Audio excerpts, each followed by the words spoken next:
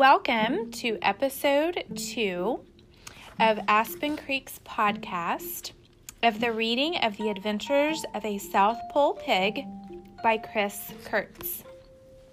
Today we are reading chapters 5, 6, and 7. After breakfast, Flora gathered the piglets together to announce a new game. It's called Cats and Rats. Yay! Her brothers cheered. Who wants to be the rat? The cheering stopped. Flora! Came a warning. Flora glanced around to see her mother rubbing her shoulder against a fence post. She wasn't looking at her children, but clearly she was paying attention. Flora turned back to her brothers. Good news, everyone, she said. In this game, nobody has to be a rat. Her brothers cheered again. Okay, all you cats. Flora's eyes swept the ground to either side of her. We need to look for a rat substitute. In a moment, they had 2 suitable imitations. One was half an orange with all of the juice squeezed out. The other was a balled-up paper bag. Flora decided to use the paper bag first and nosed it into the circle of piglets. Stand clear, she commanded, backing up a few steps and then crouching onto her belly. Watch and learn, and when I give you the signal, say, "Rats in the rigging! Time to tangle!" Flora crept forward, making an effort to stay very low. This wasn't as easy as Luna made it look. Flora's legs dragged on the ground instead of stepping cleanly, but she managed to stay down. Now, she said. Rats in the rigging! Time to tangle! The piglets chanted. Flora concentrated on making her tail twitch and hoped it was working, even though she couldn't see. She drew a few steps closer. Then, gathering her legs under her, Flora sprang forward and leaped on the paper bag. It made a satisfyingly loud crunch as she stomped it into the ground with her hooves. Her brothers cheered, and then, under Flora's watchful eye, tried out their own rat attack styles until the paper bag was a tattered mess that no longer crunched at all. All right, Flora announced. Time for rat number 2. Unbelievably, the others were already tired. As she watched, they flopped down against one another for their morning nap. Well, she didn't need them to practice. Flora crouched and attacked. The orange peel flipped up and rolled toward the fence. Flora charged again and missed. Her shoulder smacked into the lowest board. Ow! But wait, was that a cracking sound she'd heard? She looked around to make sure the piglets hadn't stirred. Mother was asleep too. Flora leaned against the fence board again. It moved under her weight. She pressed forward. The board gave a soft wooden creak and then parted into 2 pieces. She slipped through until her head was free, then carefully and quietly crawled all the way out. Flora looked around. She was standing near the junk heap. There was a broken wheelbarrow. There were the broken tools and chicken wire. She had escaped the pig pen at last. Chapter 6. Flora scampered past the junk heap and around the corner of the barn. Bright sunshine made her blink. The green grass under her hooves felt springy and alive. The warmth on her back made her want to squeal and kick up her back legs, but she was pretty sure this would attract attention, maybe even a dog. Flora quickly glanced around, but she was alone. A gravel road led out from the barn, but where it went, Flora couldn't see. Off to one side of the road was a cornfield, and off to the other side was more green grass. There were fences all over, but none could keep her from going where she wanted to go. Without another thought, she trotted down the road, her hooves clicking on the gravel. Was she still too loud? What happened to piglets that escaped and got caught? She didn't like thinking about that. Flora wiggled under a fence into the cornfield. It was cool and quiet beneath the leaves. Only green light made it through to this secret place, and it filled her with energy. She dashed off between 2 rows of corn. She turned sharply and zigzagged between the stalks. Whee! The tall plants shivered as she bumped them. With green flying by on either side, she zigzagged back the other way. The world of a cornfield seemed large and small at the same time. Flora could hardly see 3 feet in front of her, yet she knew that the field went on and on. Flora plowed to a stop. Why was she buzzing around in circles like a barnyard fly? Lucky Luna could do it every day if she wanted, but this might be Flora's only chance for adventure. As she stood still, she heard the dogs barking, louder and closer than ever before. She tipped her head to listen. The sound was in front of her. She quieted her heart and headed straight for it. The sound stopped. She put her snout up to sniff. An explorer had to use all her senses to find her way in unfamiliar territory, but the only scent that filled Flora's nose was a green and corny smell. She kept going. The cornfield ended at a road. This one was bigger than the road near the barn. Flora took one cautious step into the sunshine. "Hike!" someone shouted. Flora tucked herself back into the cornstalks.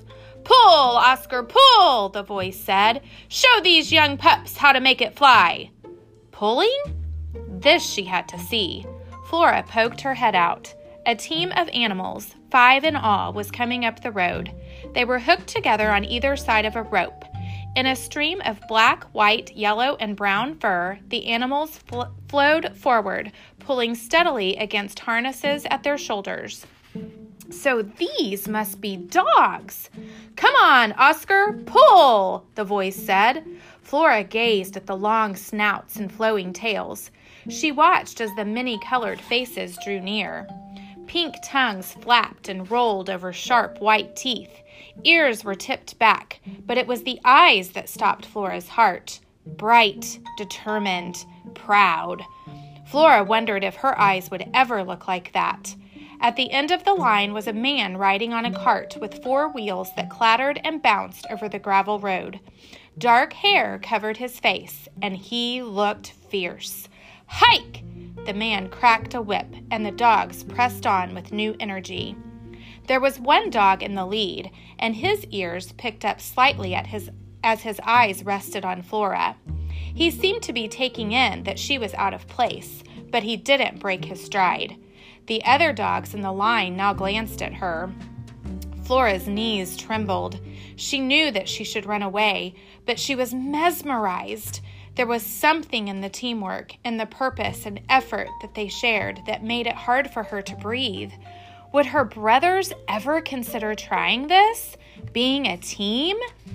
The man caught sight of her. "Whoa!" he shouted, and pulled back on a lever that made the wheels stop moving. The dogs halted. "Dab-nabbit! Every time we start the strength training, something happens. Why are you out of your pen, little piggy? Somebody needs to learn a lesson." Although the dogs had pulled in silence, now they stamped and whined and barked. They clearly didn't like being stopped. Only the lead dog was calm. His eyes were still on Flora, and she could now see they were soft blue with a black pupil in the middle. This must be Oscar. She watched as his tongue pulsed in and out with each breath. She stuck her tongue out and tried it, but it felt strange. What was it supposed to do for her?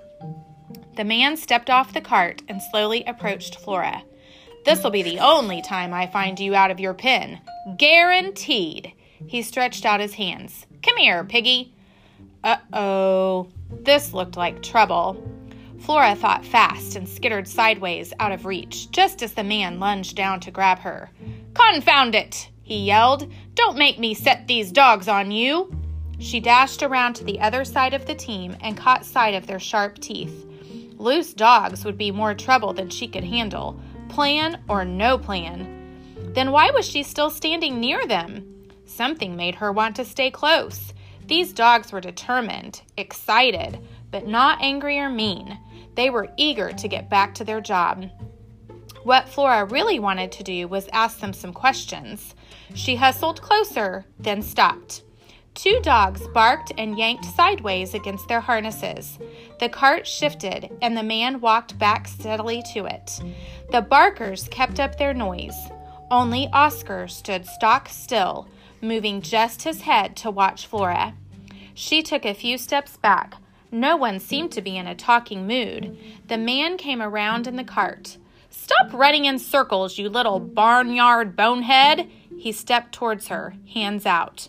Flora skipped out of reach again, this time farther up the road. "Fine." The man stopped back onto the cart. "I'll catch you later." He grabbed up the dog lines and the cart started to roll. "Hike!" he shouted. Oscar and the others jumped against their harnesses. They pushed forward and the cart gained speed. Wow! Flora's heart raced. The whole operation barreled in her direction. Flora began to run alongside.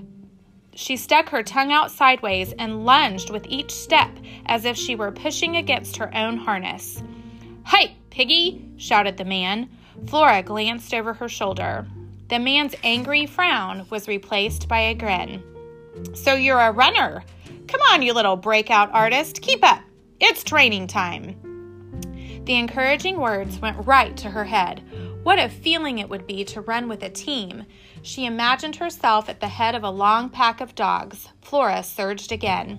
She concentrated on putting not just speed, but power into each stride.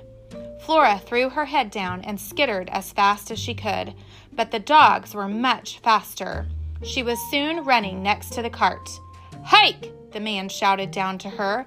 Flora did not want to give up, but she was winded now. Her legs weren't as strong as her determination.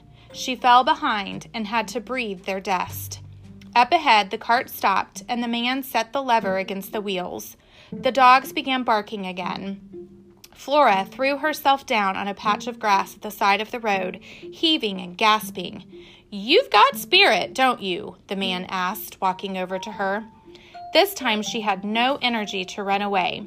Soon she felt strong fingers rub the top of her head and behind her ears. Flora had never felt anything so delicious. The man bent his face close, and she tried to reach up and lick it. "Troublemaker," said the man. "Cute, but a big troublemaker." Flora didn't even struggle when he carried her to the cart. "Hike!" the man shouted again. A moment later, Flora was moving faster than she ever had. The wind rushing past her ears felt wonderful. Unfortunately, the team was headed back toward her pen. "Stop! Turn around!" she wanted to shout. She tried to wiggle free. "Don't end my adventure this soon!" Chapter 7. It was no use. Flora had plopped back in her pen, where everyone was huddled together in a corner. Her brothers jumped up and ran over to her, all asking at the same time where she'd been. Flora sprawled in the dirt. "Children, calm down." Mother stepped into the crowd and nosed Flora in the leg, sniffing her gently. "Flora's been in the cornfield," she announced. She sniffed again. "And she had a run-in with dogs. Flora, honey, are you all right? Did they hurt you? What made you run out into that wild world?" Flora took a deep breath and unsteadily got to her hooves. She watched the man with the beard and walk back to their pen with a hammer in hand. I just wanted to look around." Flora wasn't sure if Mother would change from being worried to angry. "I leaned against a board and it broke, so I decided to take a walk." There was a cracking sound. Everyone looked over to see the man toss the broken board into the junk heap. "Children, stay away from the opening." Mother shooed her family into the corner. "Remember, there's nothing but danger and trouble out there." The man dragged a new board over and began nailing it in place. "Did the dogs attack you in the cornfield?" Alfred asked. "They're not attacking dogs," said Flora, "and they don't go into the cornfield. They're pulling dogs." She looked around at the staring eyes. This must be how Luna felt when Flora was looking at her. For the first time in her life, she was the one who had a story to tell. It happened like this. No one interrupted, and Flora told the truth except for the part where she fell behind. In her story, Flora ran flank to flank with the pulling dogs, her hooves pounding the road as she matched her running companions, step for galloping step. "That sounds even better than digging up a nail," Alfred said. "You're the bravest pig ever." "A pig needs to be careful, not brave, Alfred," said Mother. "There won't be any more digging up nails, and let's just see how well the farmer fixed the fence." She walked over to the new board and pushed against it with her whole body. Then she turned and faced her children. "It's sufficient, so there won't be any more narrow escapes from packs of running dogs either. I'm sure Flora understands how close she came to disaster. She won't be so foolish and reckless next time." Next time, thought Flora. I can't wait. Flora was excited to tell Luna about her adventure, and her chance came at nap time the following day. "I got out and went for a run in the wild outside," she said when Luna jumped up on her post. "That's what I heard." Luna wrapped her tail around her feet. "And just how wild was it out there?" "Getting out was amazing," she said. "Actually, I spent most of my time in the cornfield, which is an excellent place for hiding, but the best part was running with the dogs." The tip of Luna's tail twitched. Were they barking and slobbering and sticking their tongues out all over their faces? Flora sat down. She remembered now that Luna didn't have nice things to say about dogs. She was right about the tongues and the barking, but Flora also remembered the way their strong legs never gave up, and the blue eyes of the lead dog. She wanted to run with them again. "Why don't you like dogs?" she asked. Luna yawned. "Oh, dogs think cats are useless," which is a lie. They also think cats are lazy, which is true. Cats can't wait to sleep, and dogs can't wait to do stuff. They try too hard. The people who live in the house say that in a couple of months, someone will come along and pay a lot of money for the dogs and take them to the North Pole, where it is snowy and freezing cold, or down to the South Pole, where it is even colder and truly wild. Meanwhile, I will be spending my days choosing warm places to curl up. Flora had so many questions, she didn't know where to start. What is money? Where is the South Pole? And why do people want to go where it's cold? She stared into Luna's eyes without blinking so the cat would know she was listening and waiting. Luna started to give herself a bath, but one look at Flora seemed to change her mind. "I can see we won't be talking about anything else until you learn all you can about this North and South Pole business. So I might as well tell you." Flora did a little dance with her front feet. Then she forced herself to be still and quiet, not permitting even one ear twitch or snout tremble.